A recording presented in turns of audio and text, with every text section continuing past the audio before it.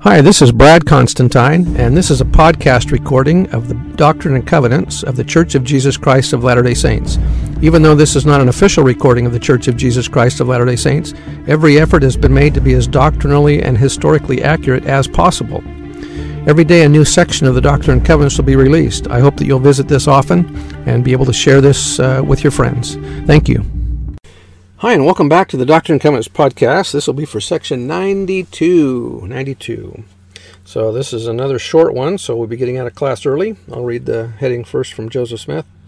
Revelation given to Joseph Smith the prophet at Kirtland, Ohio, March the 15th, 1833. The revelation instructs Frederick G. Williams, who had recently been appointed a counselor to Joseph Smith, on his duties in the United Firm. And see the headings to sections 78 and 82. Verse 1, Verily thus saith the Lord, I give unto the united order, organized agreeable to the commandments previously given, a revelation and commandment concerning my servant, Frederick G. Williams, that ye shall receive him into the order.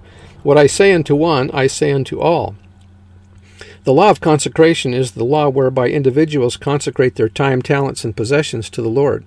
The united order was an organization set up to implement the law of consecration. Elder McConkie explained the difference. In order to live the law of consecration, the early saints in this dispensation set up the United Order as the legal organization to receive consecrations, convey stewardships back to donors, and to regulate the storehouses containing surplus properties. Verse 2, And again I say unto you, my servant Frederick G. Williams, you shall be a lively member in this order, and inasmuch as you are faithful in keeping all former commandments, you shall be blessed forever. Amen.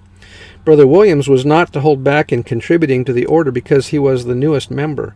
Likewise, all new members of the church are received into full fellowship and are expected to be lively members in serving in the kingdom. And that was by Joseph Phelan McConkie. That also has to do with our activity in the church and our involvement in meetings and so on, that we should be speaking up in meetings and not just sit back and not say anything, that we should be active participants in Sunday school classes and seminary meetings, whatever. We should be actively involved in all of those. I bear testimony that these things are true and say this in the name of Jesus Christ. Amen. See you next time. Bye.